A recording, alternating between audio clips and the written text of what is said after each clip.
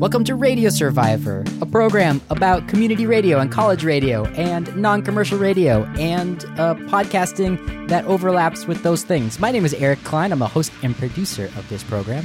I'm Paul Reesmanel. I'm the other host and producer, and we have some tagline submissions. That one wasn't good enough. Come on, to help us out with the multi-breath version that Eric just spit out at us all. So we'll be getting at that in just a moment, and also coming up, we'll hear from Jennifer Waits. She hasn't been on in a couple of weeks, and she'll be updating us on some news in the world of college radio. And we'll be taking a look at what is it being called over in Cumulus, San Francisco. Massacre, I think, is the word that is being used in the industry. We're going to talk a little bit about a massacre at Cumulus, San Francisco. It's Cumulus a jobs being massacre. the number 2 radio company in the United States in terms of number of stations it owns. No surprise if you've been listening to Radio Survivor. No surprise. So we'll be getting to that in a little bit. But first, I wanted to have some updates, some follow-up here. We got a really nice email from Barry Peters from Bainbridge Community Broadcasting. And they were on episode 8 of the podcast. Seminal episode 8. Along with his wife, Channy. And he said that he was listening to our more recent episode, number 38, where you had asked me... thanks for listening, Barry. Yeah, exactly. You had asked me what program people should start with if they were going to go back. If they if they had heard 38 and they were going to go back, I said, well, they should go back to number 8 because I thought it was an interesting interview and it was a new perspective on community broadcasting. Yeah, I would say that just being in the room and being a part of that episode changed my life. Because it just changed how I thought about podcasting from that moment on, and isn't that funny? So he gave us an update that they've been growing since they were on, and it was almost a year ago now.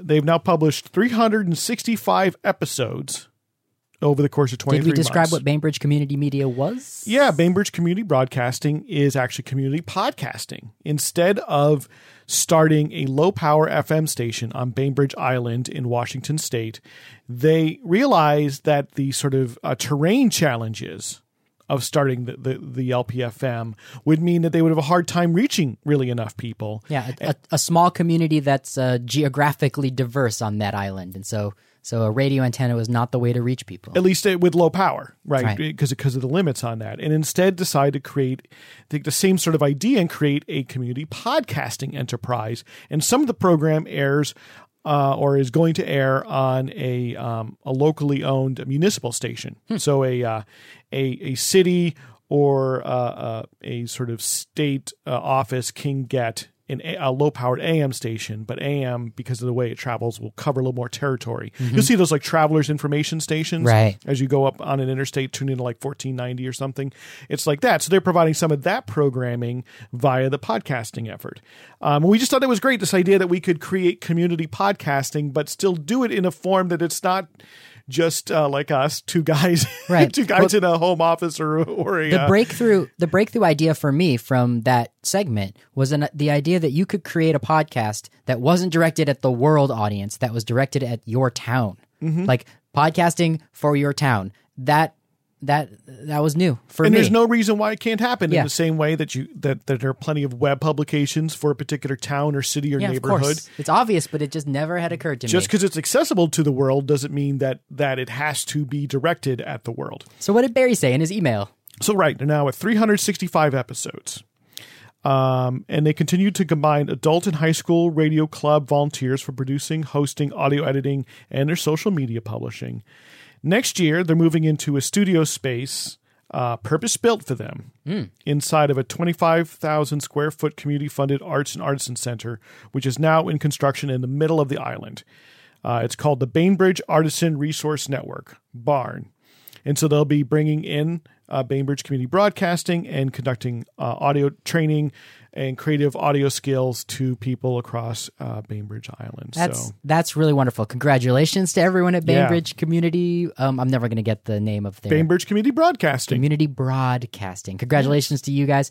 Great work. Looking forward to hearing more about how things are going. And I would love to know, who else? Is anyone else building this kind of community media organization in another community, or is this the first? Yeah, I we'd love to know more. So you can learn more about Bainbridge Community Broadcasting at our website. You can see our show notes for this episode at radiosurvivor.com/podcast. If you know about a similar sort of effort, and it doesn't necessarily need to be, I would say Bainbridge, that's a big effort. There's a lot of people involved. It doesn't have to be necessarily that big, but do you know of kind of like a pure play podcasting initiative that's intended to sort of have these qualities that are a lot like community radio? Yeah, We'd love to hear about it. Yeah. Podcast at radiosurvivor.com. Yes, drop us an email, please. So that tagline now. Uh-oh. So we asked for some suggestions. We asked for people to tweet us, and people did. Oh. Which is lovely. So let's go through them, and maybe what we'll do here is we'll throw it out to the Radio Survivor listeners. We'd love to hear what's your favorite amongst these taglines. Are we going to end up with Bodie McBoatface? Yes, we're going to end up with Bodie McBoatface. I'm just going to leave that reference there. Google it if that reference didn't make sense. But I think they're all better than Bodie McBoatface. So the Radio Survivor listenership is smart and respectful towards us. So we have, we'll put these out. We'll put these in the show notes as well, so people can kind of vote on them. You can tweet at us. You can send us an email, and we'll see what comes out. I don't know if depends how many votes we get. Not to mention workshop. They can take the idea. And make it their own. But we're closing in here. Oh, good. Maybe another 12, 14 episodes. We'll have, by the time we've reached a full 2 years of podcasting, we will have a tagline, I think. So the first one comes from John Hill, which is at Lawful Good Guy on Twitter. And John's suggestion is the podcast about radio stations, radio programming, podcasts, and the people who make them. It's to the point. Yeah. Really nothing to argue about that. No. So that's number one there. The podcast about radio stations, radio programming, podcasts, and the people who make them. It all fit into 140 characters. Do you want me to argue, though? It's one breath. We were avoiding the word podcast. Right. But so when it could be like a friendly amendment. The right? program. Somebody might segment that. Yeah, might second that proposal. Oh, but then there's the word programming. Anyway, I'm not going to do this now. That would be a big mistake. Thank you, John. Show. You can use the word show. Good old Believe show. me, I know every synonym for podcast. I wonder why that is, Paul. Let's on this one. It's because writers don't like to repeat themselves in adjacent sentences if they can help it. Okay.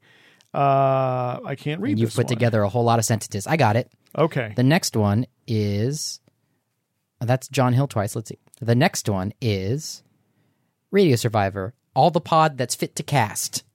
Quick, to the point, snappy, punny.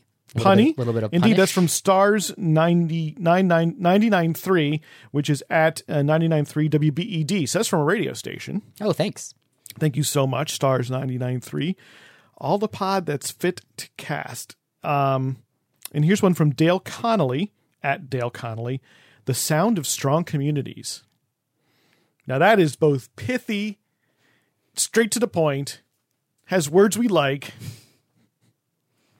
I like that suggestion. So I think we have a total of 3 suggestions. Thank you to those 3 submitters. So we will put this on the we'll have a grand reveal next week. I think we can do that. I think we can promise that much. Whoa. I think we can do this. We can promise that next week we can change it after next week though, right? It's a constantly in motion kind of thing, man. No tagline sticks with you forever unless you're the New York Times. You know what's I wonder what Matthew Lasar thinks, because I've noticed lately that he's down on the word community when it comes to community radio. Okay. He prefers audiences over communities. Does he? We'll have to get back. Yeah, I think you're going to need to ask him for clarification. I'm going to. I will ask him. He's going to hear this and he'll clarify for us. Thank you, Matthew. We should be calling you right now and taking you away from grading or something. Okay, well, so that is pretty much all the follow-up I had. Great. So I think now is a great time for us to check in with Jennifer in College Radio Watch.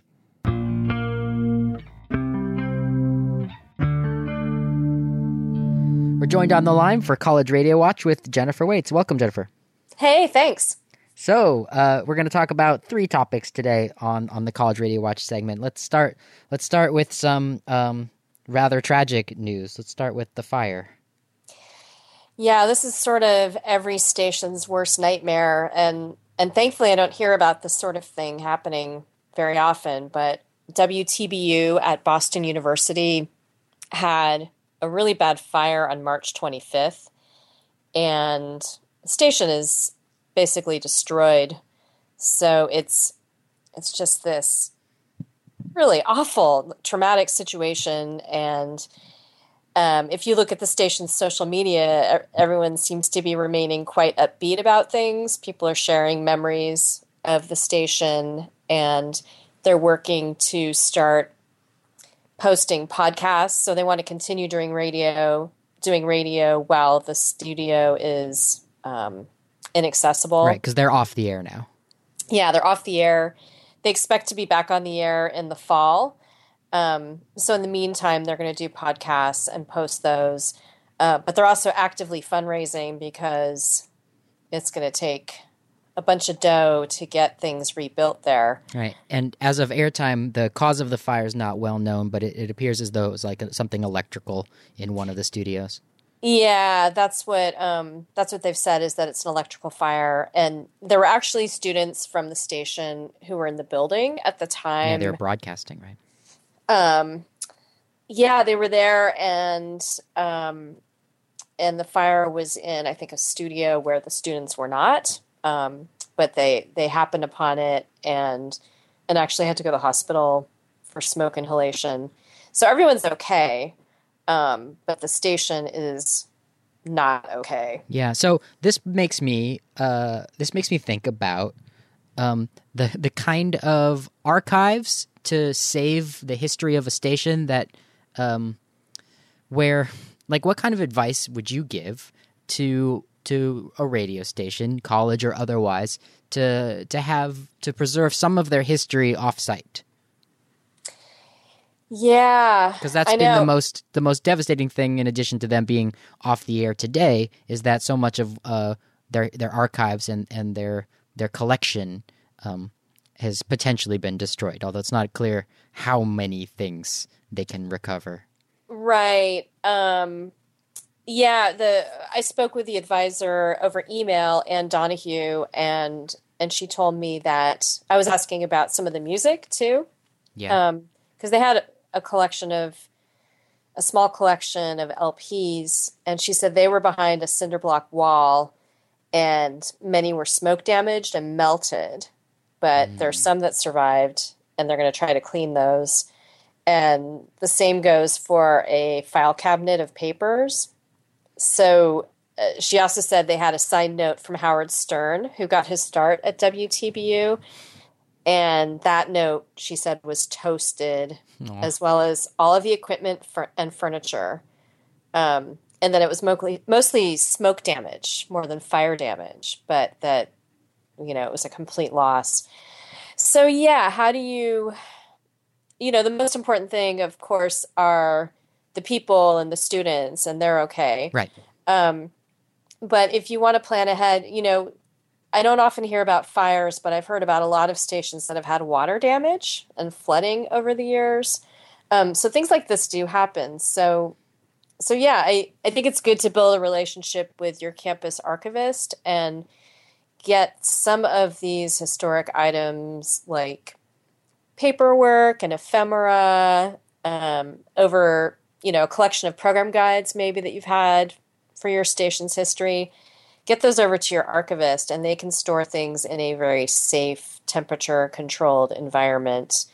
So that's one thing you can do. You can also start digitizing things on your own so that you have at least some sort of record of this material.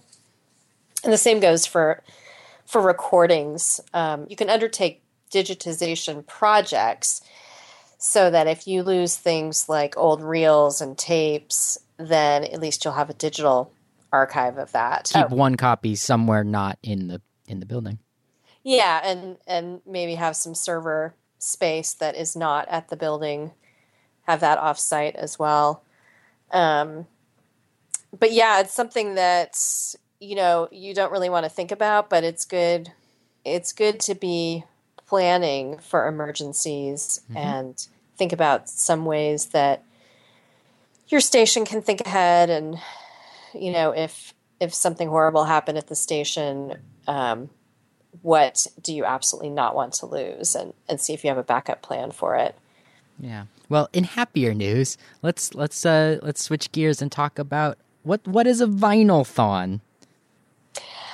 There's a vinyl-thon coming, College Radio Day, which is normally known for their fall College Radio Day, which is a day set aside to celebrate college radio. They just added a new event this year called a vinyl-thon, and it's going to happen on Record Store Day, which is Saturday, April 16th. And it's a pretty simple concept. They're just inviting college radio stations to play vinyl that day. Hopefully, a lot of stations already play vinyl, but if they don't, maybe this is an incentive. So they wanted to have something that was sort of a tie-in to Record Store Day. Mm-hmm. So they're asking stations to set aside at least 1 hour of the day to play all vinyl. It's such a measly request when you. I know. At my station, it's more than that every day. Uh-huh. So it's kind of funny, but it's interesting. For some people, vinyl is a challenge, and sure. And I've heard some chatter. There's some stations that maybe play all digital music, and they have all digital reporting mechanisms, and so some people are actually confused about how to report various details about the vinyl that they're playing, because they're used to it being sort of automated for them with their digital playlisting. So that to me was kind of strange. But anyway, yes, you can play all vinyl for a day and still be legit. It's true. So when is Record Store Day and Vinyl-a-thon, College Radio Day Vinyl-a-thon? It's Saturday, April 16th. And you can sign up on the College Radio Day website. They're trying to collect a list of the stations that are participating. And they're asking that stations commit to playing at least an hour of music entirely from vinyl, preferably longer. Mm-hmm. So it will also be interesting to see if there are stations who are going to play vinyl all day long, because I'm sure there will be. Sure. Why wouldn't they? Yeah. So our last topic is going to be that there's a National Student Production Awards submission. What is this? Tell us the details. Yeah, so College Broadcasters, Inc. is one of the college radio organizations out there. It's actually a student media organization, and so there are people involved who also do television as well as radio. But they have an annual conference in October, and during that conference, they give out the National Student Production Awards. So they have just opened up their submission process for those awards, and people have until May 13th to submit various pieces of production to CBI and for consideration to win a National Student Production Award. So it can be for a variety of things, for news programming, radio drama, public service announcements, sports broadcasting, a wide variety of things. And they had close to 900 entries last year, so it's pretty big deal. Mm-hmm. So that is happening, and CBI is also accepting session proposals for that very same conference in October.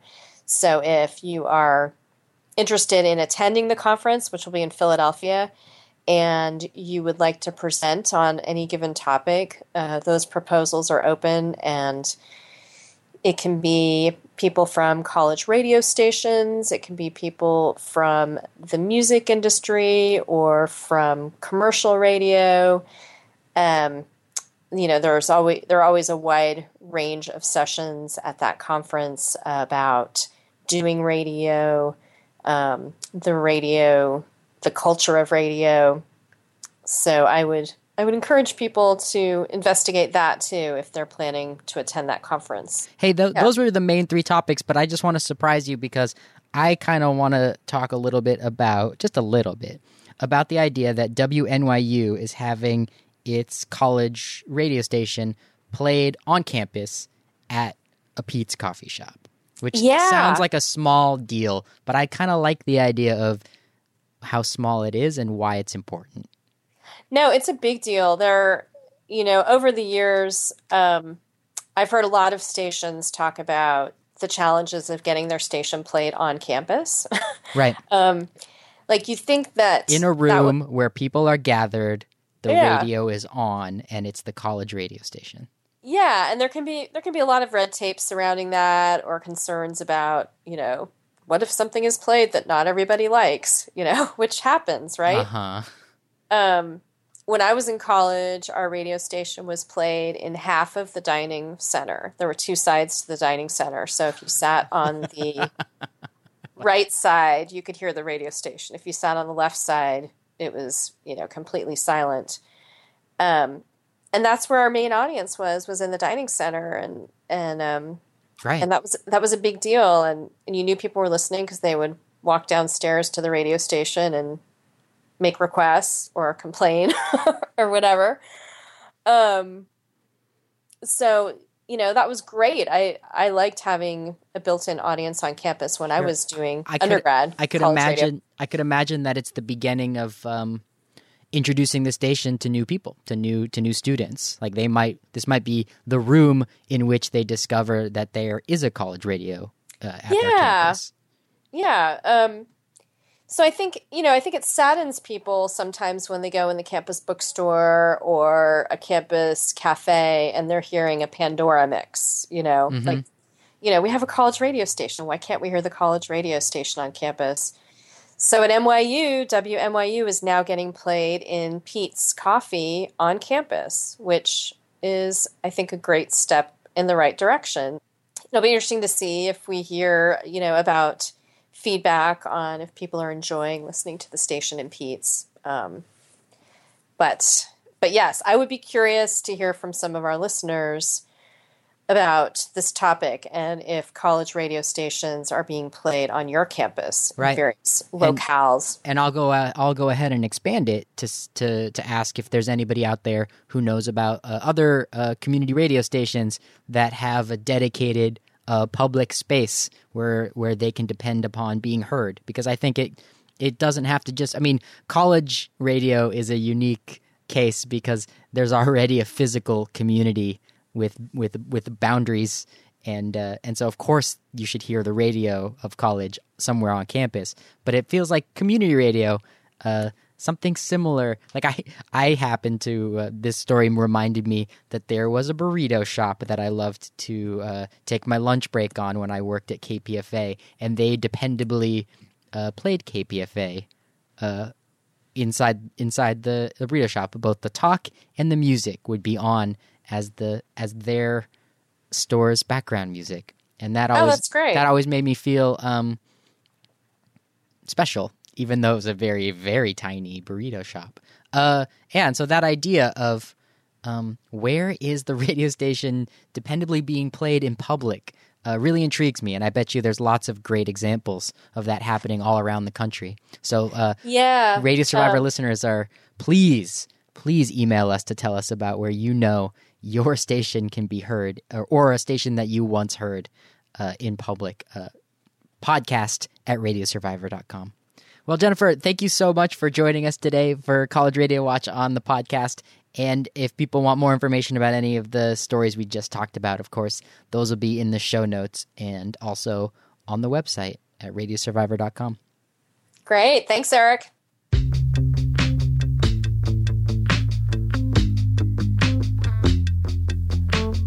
Thank you, Jennifer, for keeping us up to date with what's going on in college radio. And in just a moment, some not so happy news as we dig into what is being called a massacre at KGO and KFOG in San Francisco. But in the meantime, in just a moment, I just would like to remind you to please subscribe to our podcast. If you use iTunes, that's a great place to do it. But if whatever app you use to subscribe, so you get it into your however you like to listen to the show, you get it every single week without fail. If you use iTunes, if you would rate it or leave us a review, that would be great too, because that helps people find it. Those goes into the magic behind the scenes there at iTunes when it comes to ranking shows and putting them higher on the charts, and also coming up in search results. So if you would give us a click a few stars or leave us a review on the program, we'd appreciate that as well. And as we've said many weeks before, we'd love to turn this into a regular radio show to go from podcast only to being broadcast and make dependable clock. Dependable clock. Make it very available to low power FM stations, college stations, community stations, any non-commercial station that wants to air this, because we want to celebrate radio. We want to, I think community radio is about pulling back the curtain and making, sort of revealing the machine behind it and the people and the personalities. And that's great for listeners to better understand their stations and to maybe perhaps help encourage them to become greater supporters of this great medium. But we need your help to do that.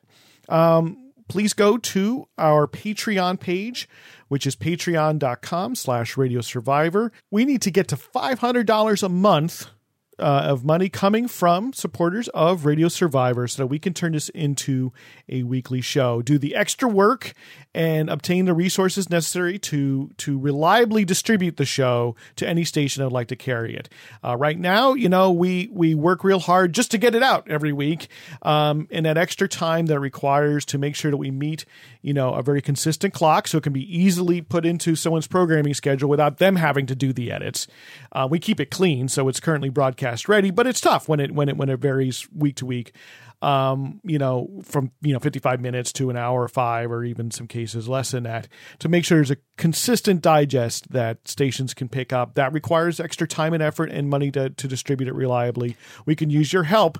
Please go to Patreon, patreon.com/Radio Survivor. Right. And much like any other campaign that I'm sure listeners are familiar with, we're not asking for all that money from one person. So any small contribution on a monthly basis will help get us there.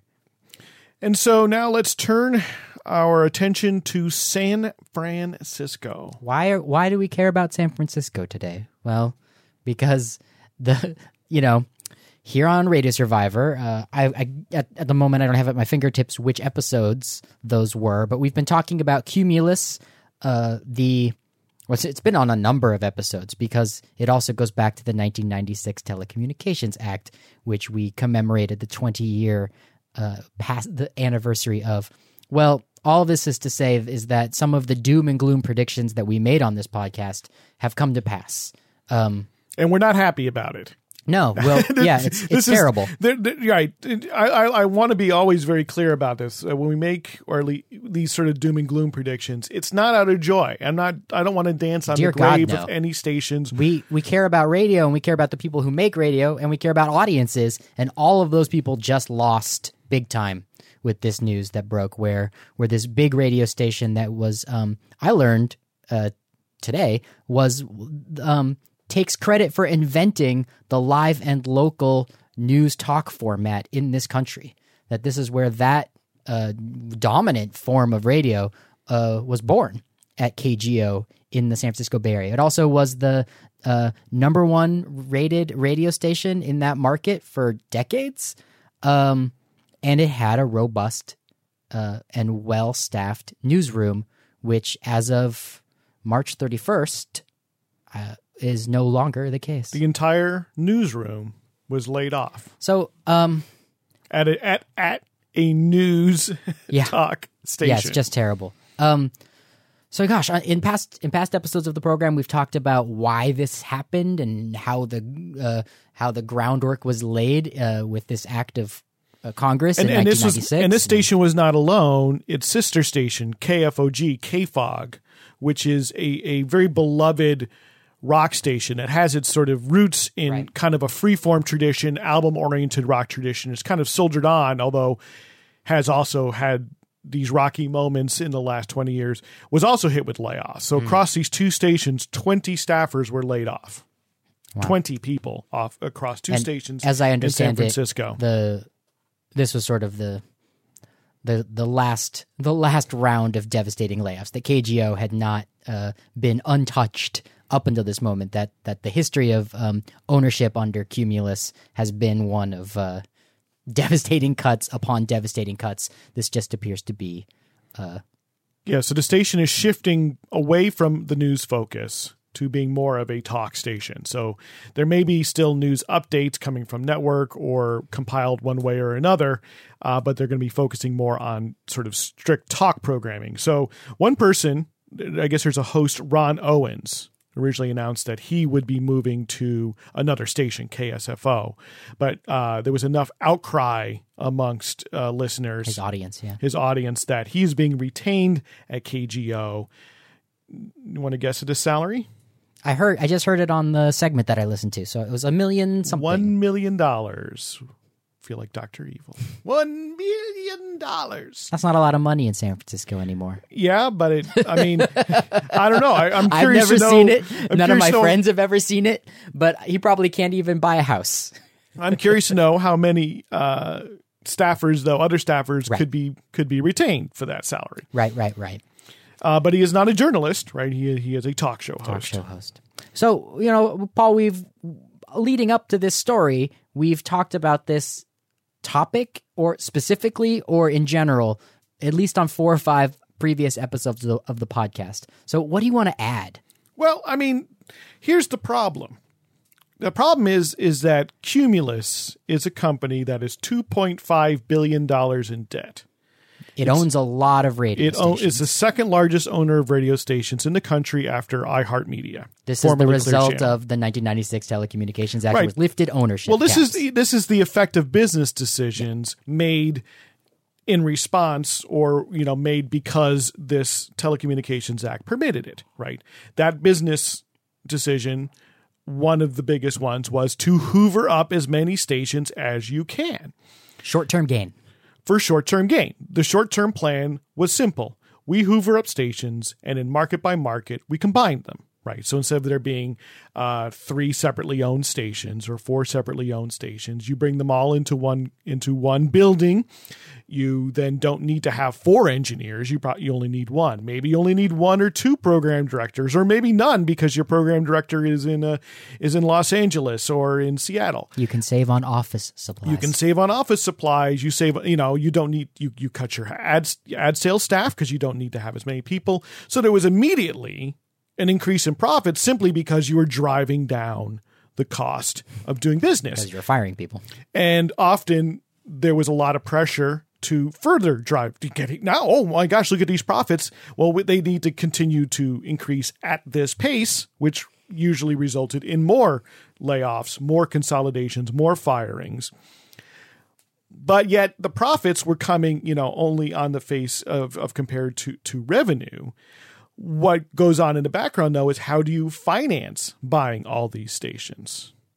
Right. So how do you keep going? How do you keep the engine going? Well, it started with the loans. You start with loans. And that's exactly now why Cumulus sits on $2.5 billion in debt. Because my argument is that their method for doing radio was not one focused on programming and not one focused on that product, but was focused on squeezing out as much capital as they could from the operation. So rather than investing in programming, rather than using it as a place to invest and grow the medium, they were basically squeezing money out of the medium, which had an impact on the quality for audiences. Which tended to drive down listenership. So here you have a number 1 station getting rid of essentially one of the biggest reasons why people tune into a station like KGO. To hear the news of the day. To hear the news. What is going on in San Francisco? What they lost were reporters who would leave the building, take their microphones, and go get stories. Mm-hmm. I don't know if I have to over-explain that to our audience, the value of that. But it didn't used to be so unique, and it's become very rare and so valuable. Like for a person who wants to follow a story, to leave the building and go find out from other people, like to put the microphone in their face and get the story, so valuable. And now rarer and rarer. This is not the story of the decline of radio, because this is the story of a decline of a particular business model. Right. And you say that because the dominant narrative in the country one that maybe Radio Survivor is here to counter day after day, is that radio's on to the decline because of the internet came along. And people don't need radio anymore. They don't even like it. And that's not because of the quality of the radio. It's because new technology is replacing it. Right. And it should be expected when you have new media platforms that of course is going to cause any erosion on any existing platform. I love Spotify. Right. That's going to happen. But the erosion in radio hasn't been precipitous. It isn't this massive fall off. It is a gradual change in listening habits. But one can also make the argument that those changes in listening habits were brought on by disinvestment, brought on by companies like Cumulus in particular, not investing in the programming and then doing like what happened at KGO, laying off the staffers, creating the programming, which so many people was the reason why they're tuning in and why they're listening we can argue about, the nature of radio journalism in commercial radio. And there are many faults that one can find. And yet when something happens in New York City, people tune to 1010 Wins, right? They tune to WCBS 880. People know it. It's driven in their mind like, okay, well, that's where I'm going to find out what's happening right now. Right. And sure, it's traffic, sure, it's weather, both important things to know about, but also breaking news. In breaking news, what's happening in my city, in my town. Why am I stuck in this traffic jam right now? Right. What's going on down the road? Plenty of news talk stations across the country, you can tune in and you will hear, you'll hear ABC Network News at the top of the hour, CBS Network News at the top of the hour, but you probably won't ever hear your local news because those journalists aren't there. Right. Or they're only reporting. there, if you're lucky, they're there maybe during drive time, and you'll get a little bit of local news updates. But that is really where the medium is going. Again, because of business decisions. Yeah, not because the audiences have changed their minds about what they want. Because, and when you think about radio, and you see how Spotify and Pandora have been challenges to sort of pop radio and to music radio, what they are not and have not provided a challenge to is journalism in news. There isn't a good internet competitor in audio, right? That you could get in the car, that you can get in places in ways in which you aren't staring or can't stare at a screen. Right. Well, and hence why we see the ascendancy of public radio, why NPR, American Public Media, Public Radio International have seen their value go up in the intervening decades because they have been providing that sort of valuable coverage. I will make an argument, because I've had the privilege of participating in this sort of thing, that live breaking news radio is the gold standard for information and news when something is happening in the place where you live. That you can take a microphone to where the thing is happening, or your cell phone, and get reports and hear the voices and hear the sounds of what is happening, and that's the most immediate form of news that there is. And that, again, you don't need a cell tower. You may not even need to have your electricity on. Right. You can be in a car. Right. It's possible for a television station to duplicate what I just bragged about, but often there's something about radio where they're willing to devote more of that resource, partly because it costs less money to get the sound than to also get the image. But we don't have to talk about. Yeah, but there's a further point I'd like to go down here, and this is something I actually wrote about in our newsletter that went out, the Radio Survivor Bulletin, which you can sign up for at radiosurvivor.com. It's free. It's a digest of what goes on at the site, and we sometimes add in other little bits of information, other thoughts. So Matthew wrote about KFOG, right, which is a sort of album-oriented rock station. Matthew Lasar, in case. Yeah. Matthew Lasar is a contributor to Radio Survivor. And he noted that, and basically what happened, there's the same sort of massacre, is that they're basically losing their on-air staff, basically going to stop having real live DJs. And he said, look, in the Bay Area, maybe your best next hope for that sort of kind of programming is a new community station, or it's not really new, but a new format for the community station in Santa Cruz, KUSP, and saying, really, if you would like to keep some sort of form of this kind of DJ curated rock music on the air, you ought to be supporting this station. And this is a shift here, because here's the problem for listeners and audiences. The problem for listeners and audiences is you come to rely on these stations like KGO, and yet clearly you're often made to feel like you're honestly not taken into account, or that your reliance on this station is secondary, tertiary, or even lower in the analysis than that. Right. They've really strengthened the fundraising argument for any community radio station. Exactly. For all of its problems, KPFA has actual journalists working in the Bay Area. A handful of them are paid. A handful of them are incredible volunteers. And I was one of them. You leave the building and you get the story. And it continues to provide that service, even if its governing organization has its own issues. It's continuing to broadcast every single day. I want to say, because of my friends and former colleagues at KPFA produced an amazing segment on this story that I want Radio Survivor listeners to hear, because I just listened to it and it sounded like a segment for Radio Survivor. We could take the entire half hour and drop it into our show, and the listeners would get exactly the same kind of nutritious information they've been looking for. It aired on April 6th on KPFA on the morning show Up Front, and they talked to Terry Hardesty, who's a reporter at KGO who's only there for 3 years, so she didn't have to sign the non-disclosure agreement. So that's right. No one can comment on the record. The only reporter who was laid off on March 31st who could talk about it and not lose her severance. And so that was a fascinating firsthand account of just the horrible way she learned that she was getting laid off when her phone started buzzing as she drove up to the parking lot that day, because colleagues in the media had found out first.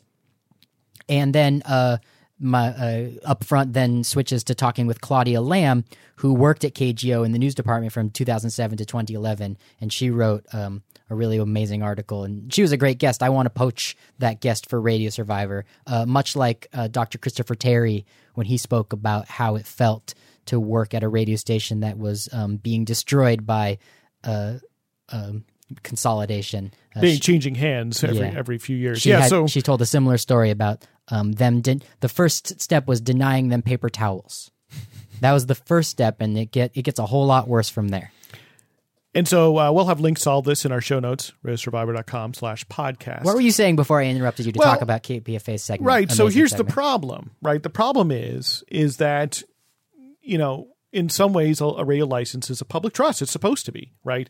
They're not free anymore, although, a legacy commercial broadcaster like KGO obtained its license for free. And there are some minor costs associated with regulation and such. Wow. By and large, it's like the land rush days.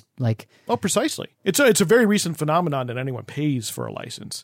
They're now commercial licenses are now auctioned off, but that's a very recent phenomenon. I like how the land didn't have to be stolen from a native person first. It really was like just a boon. Well, that was why there was public interest requirements. Mm-hmm. The idea is that in exchange for this license, which is effectively free, you would have public service obligations. I'm getting all starry-eyed. I can't believe that we had that in this country that's how you would open up the airwaves. If something weird happened. But that was the whole point to having, again, public interest obligations. There's no public interest obligation for the next technology.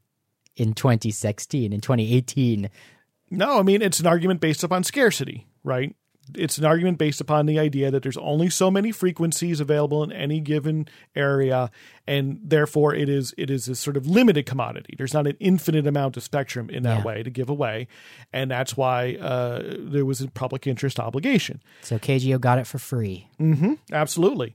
And certainly, they spend money. They have to invest money to operate it, but it has also been a profitable enterprise. I mean, it was a profitable enterprise for decades. Yeah, the argument prior actually, to being owned by Cumulus. The argument that was being made on the segment that I was referencing on KPFA was that it continues to be profitable to this very day. It's not.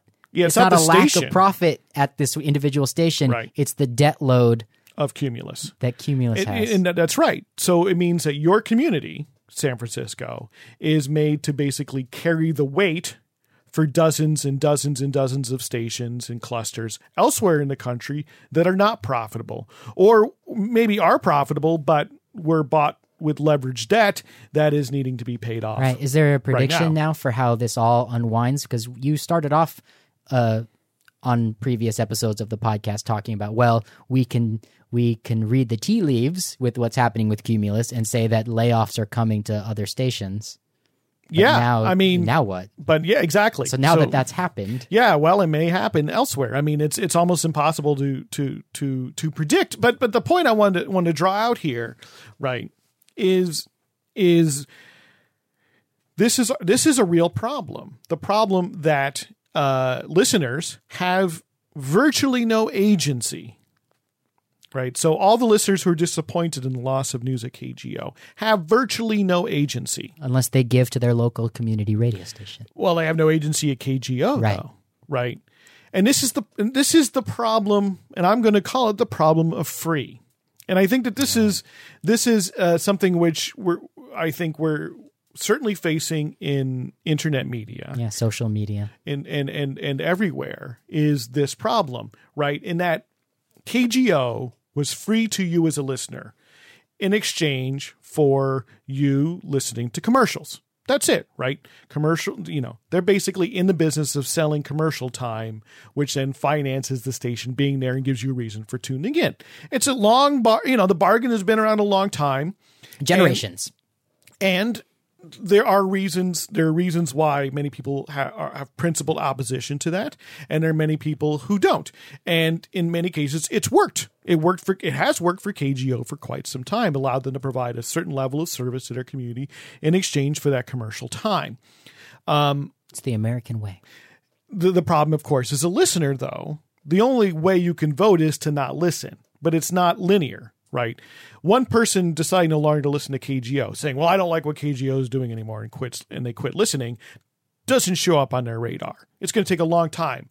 This may show up on their radar. They may see their ratings plummet. We don't know, but there may indeed be that may happen. And of course, if their ratings plummet, the amount they can charge for ad time goes down because they're directly linked.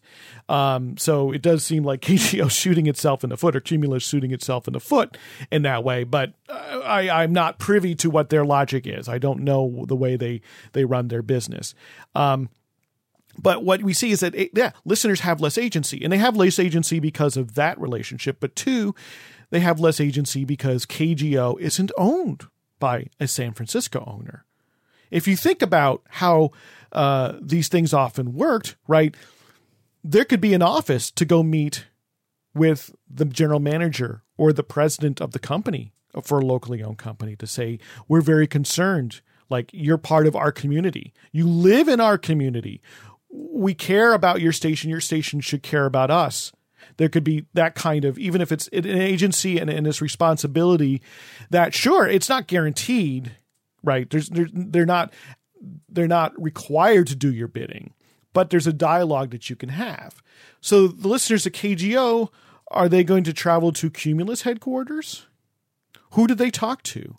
Certainly, they're going to have a hard time talking to KGO staff because they're not there. There won't be any more. There's that change in all of this. That bargain is getting seriously tested, seriously stretched to its limits.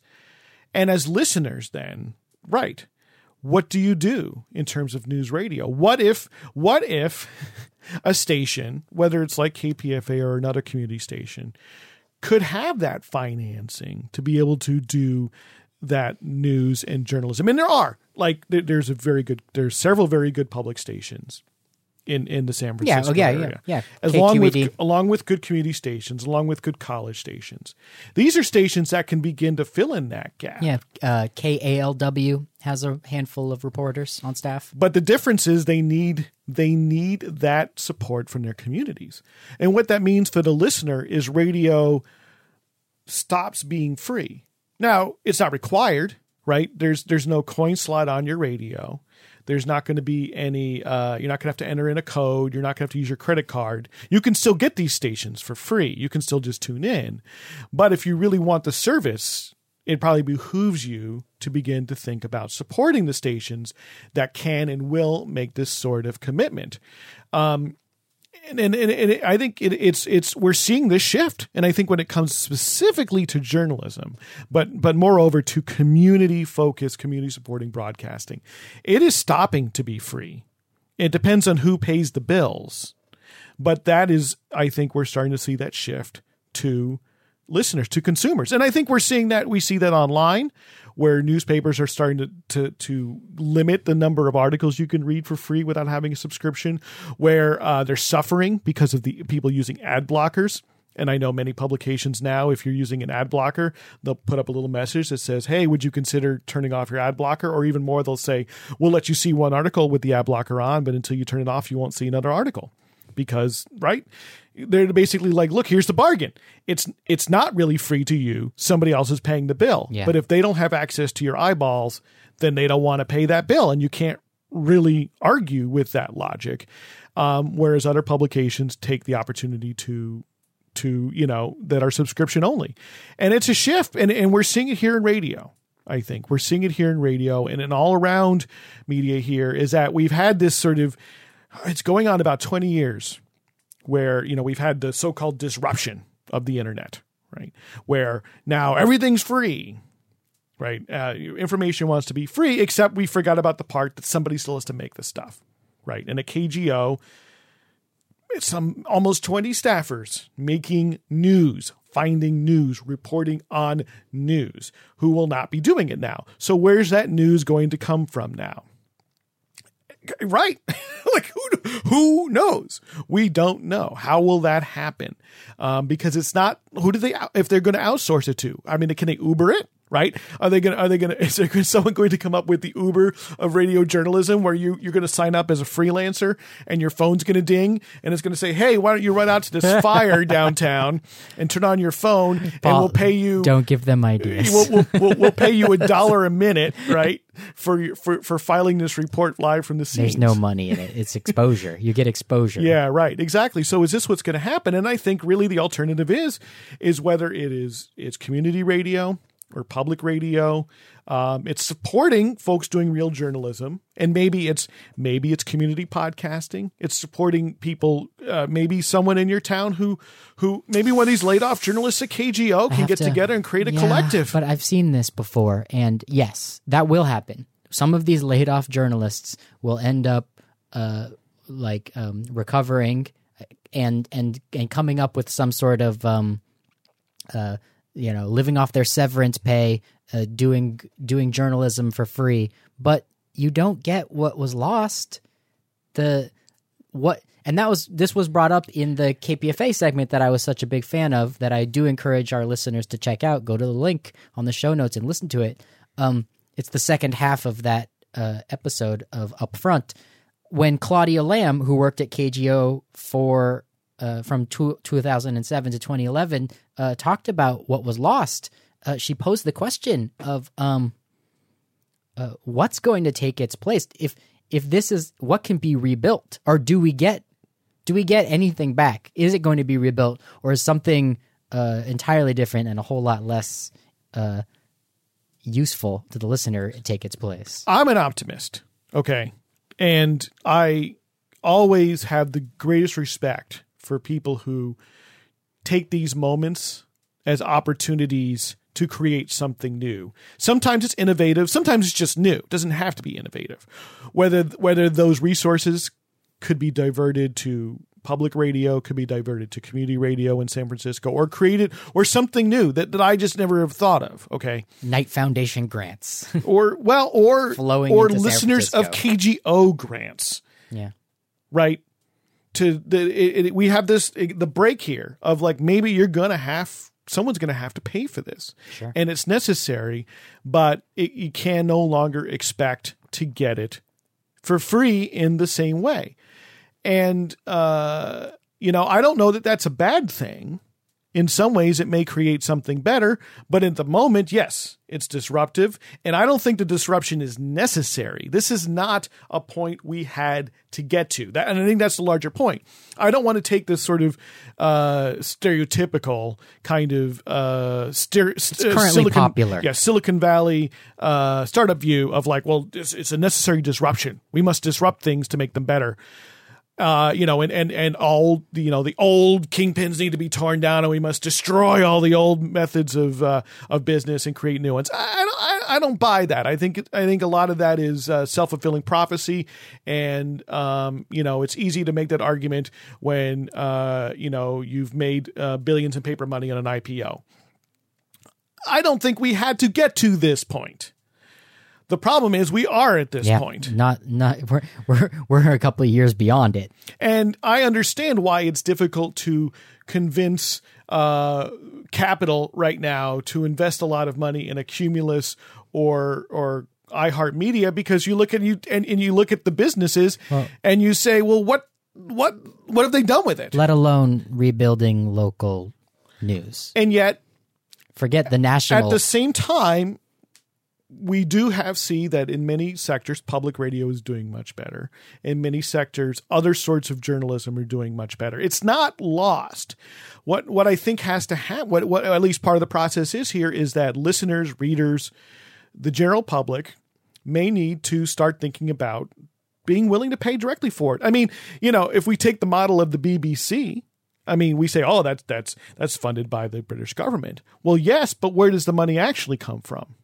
Every single person who owns a television in the United Kingdom pays a tax every single year that funds the BBC.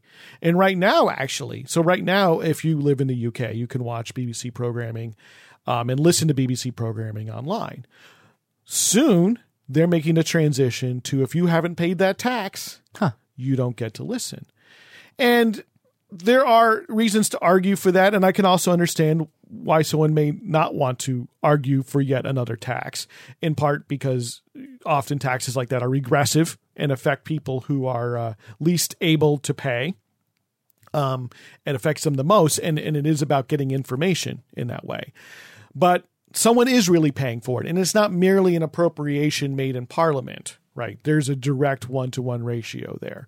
And here in the U.S., I can make a strong argument to revitalize the Corporation for Public Broadcasting and to expand. You're going to have to change Congress. And expand it. And look, if we can make that change through Congress, I would love to do so. So I don't. Yeah, but we here at Radio Survivor endorse. No, just kidding. But sure, I'm all for that. Believe me, I have that. But I think that us as individuals, at least, or as communities, coming together as people in our communities, there are things that we can do that don't rely on these larger machinations. That all is not lost, but it will require more from each of us, because sometimes it's a little too easy to be an armchair activist and to simply advocate, I think, for Congress to go and appropriate more to the CPB. In some cases, it might be harder to start putting your money where your mouth is. And I know that in some ways I'm preaching to the converted. To so many people listening to Radio Survivor, you are